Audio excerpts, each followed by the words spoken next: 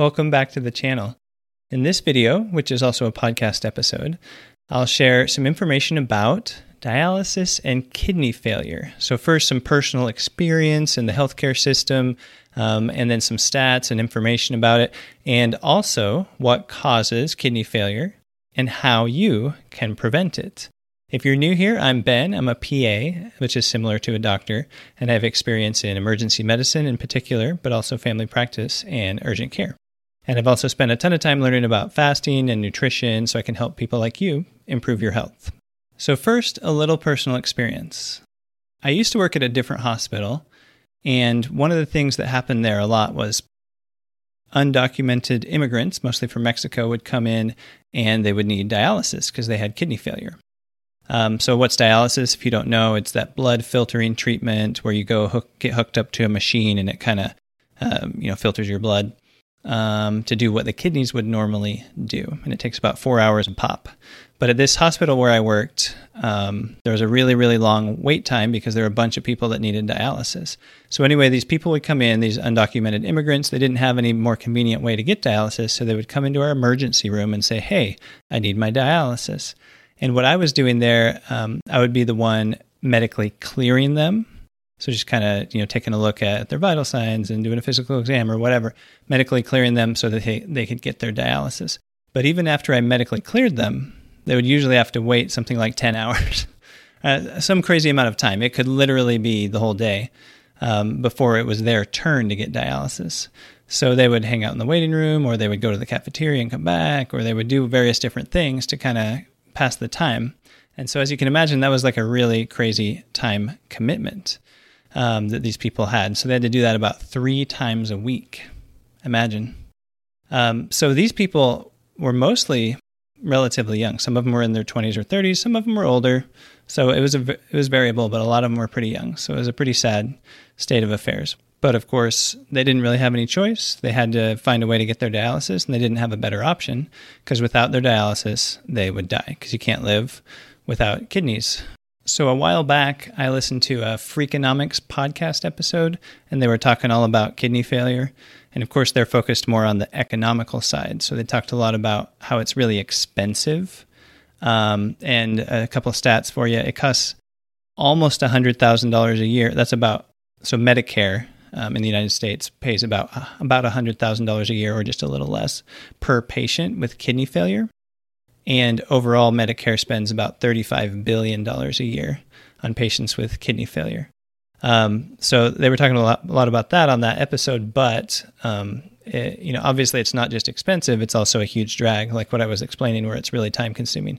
So even if you have health insurance and you have a convenient place to go to get dialysis, it's still going to take you at least 12 to 15 hours per week to do it, because you got to go to the place and do your 4-hour treatment and go back. So probably 15 hours or more in general.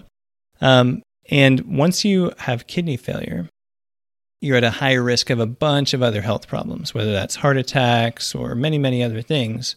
And so crazily, the life expectancy with kidney failure is only about 3 years. Now you may be thinking, well, if I had kidney failure, I could just get a kidney transplant. But it's not that easy. So there's a really long waiting list, first of all.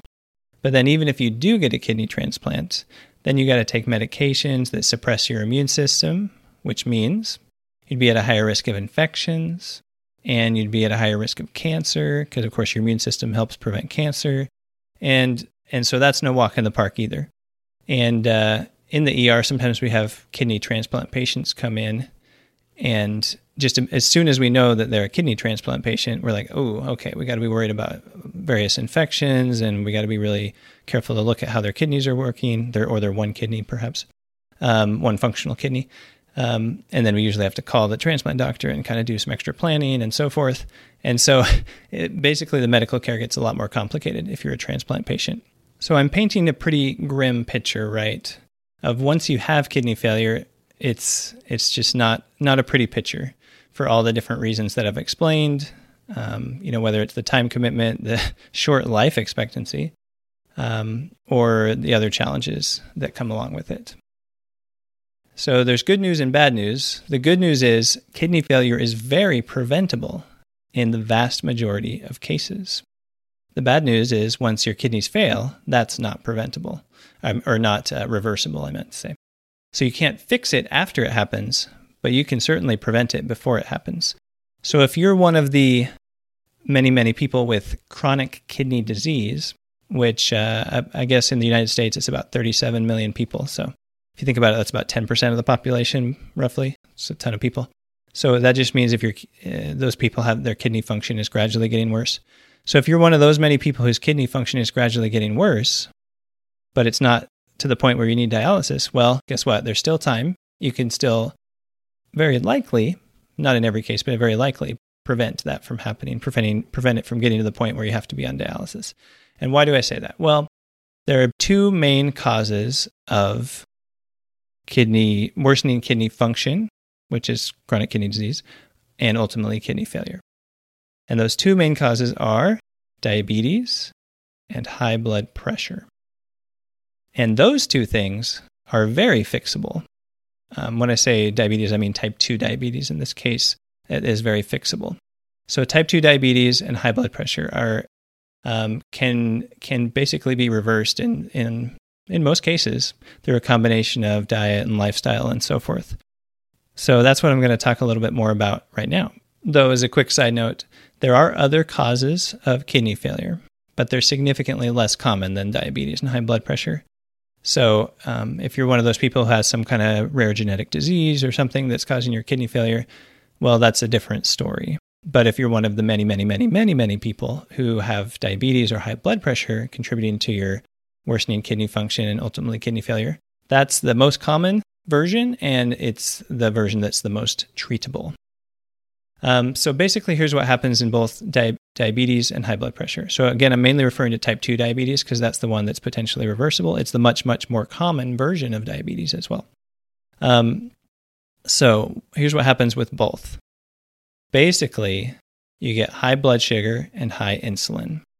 So insulin's the hormone from your pancreas that gets secreted when you eat carbs, especially sugar.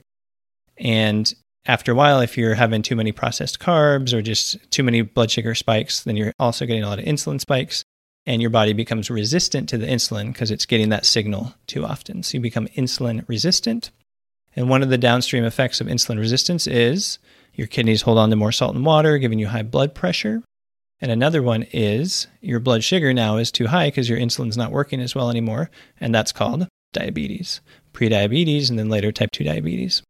So both have the same root cause. It's that high blood sugar and high insulin. So you can kind of imagine, if you just get your wheels a-turning in your brain there, what might be able to prevent or fix high blood sugar and high insulin. What raises your blood sugar? Eating sugar, eating carbs, or eating too often, especially those types of food. There are other things that raise blood sugar, but that's the main one that's the most obvious, right? Is when you consume those types of things. So if you don't eat sugary things or, refined carbs, simple carbs, starches, that sort of stuff, that's one way that you could prevent or fix those types of problems. And that would be called a low carb diet, or a ketogenic diet. So if you take away that offending agent, which is the sugar and the carbs, and just eat other types of food, vegetables and meat and whatever, and call it a ketogenic diet. Or if you go for stretches of time without eating at all, then of course that sugar is not coming in and your blood sugar is not going to be as high or be spiking as often. And that's called fasting. So both fasting, intermittent fasting, or various types of fasting, as well as reducing carb intake, low carb diet, ketogenic diet, both are very powerful tools for preventing or fixing high blood pressure, as well as type 2 diabetes or prediabetes. Which means if you take those things away, you're very likely to be able to prevent kidney failure. Again, that's in this scenario where you have one of those very common causes of kidney failure. If you have a very uncommon cause or a less common cause, that may not be as preventable. So think back to earlier in the episode where I was explaining what it's like for those people who are on dialysis, especially the ones who don't have proper health insurance and so forth, and how inconvenient it is, and how there's only a 3-year life expectancy and all the costs involved, which may or may not be covered by, some kind of insurance or government, depends on where you live. and all the health risks that come from it and so forth. Think back to that. And if you're someone who could get there but is not there yet, think about how you can prevent it. Because certainly thinking about prevention like this is one of the things that gets me the most motivated to work on my health, is realizing, oh, that could happen, but it's easily preventable if I take these 3 steps. Then, I find that very motivating. Over the years, that's one of the things that's really gotten me to take action, is when I kind of understand how it works and what I'm able to prevent, and just to be able to live a longer, happier life, ultimately, right? So think about how you can save your kidneys, in other words. And if you're not on dialysis, try to keep it that way.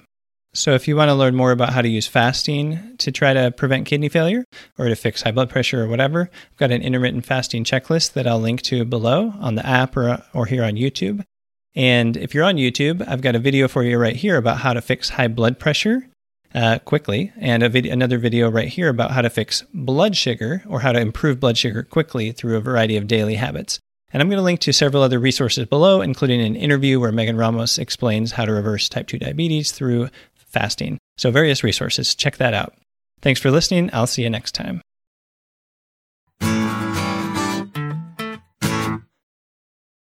The Fasting Well podcast is not medical advice and does not replace the need to consult with your own medical providers.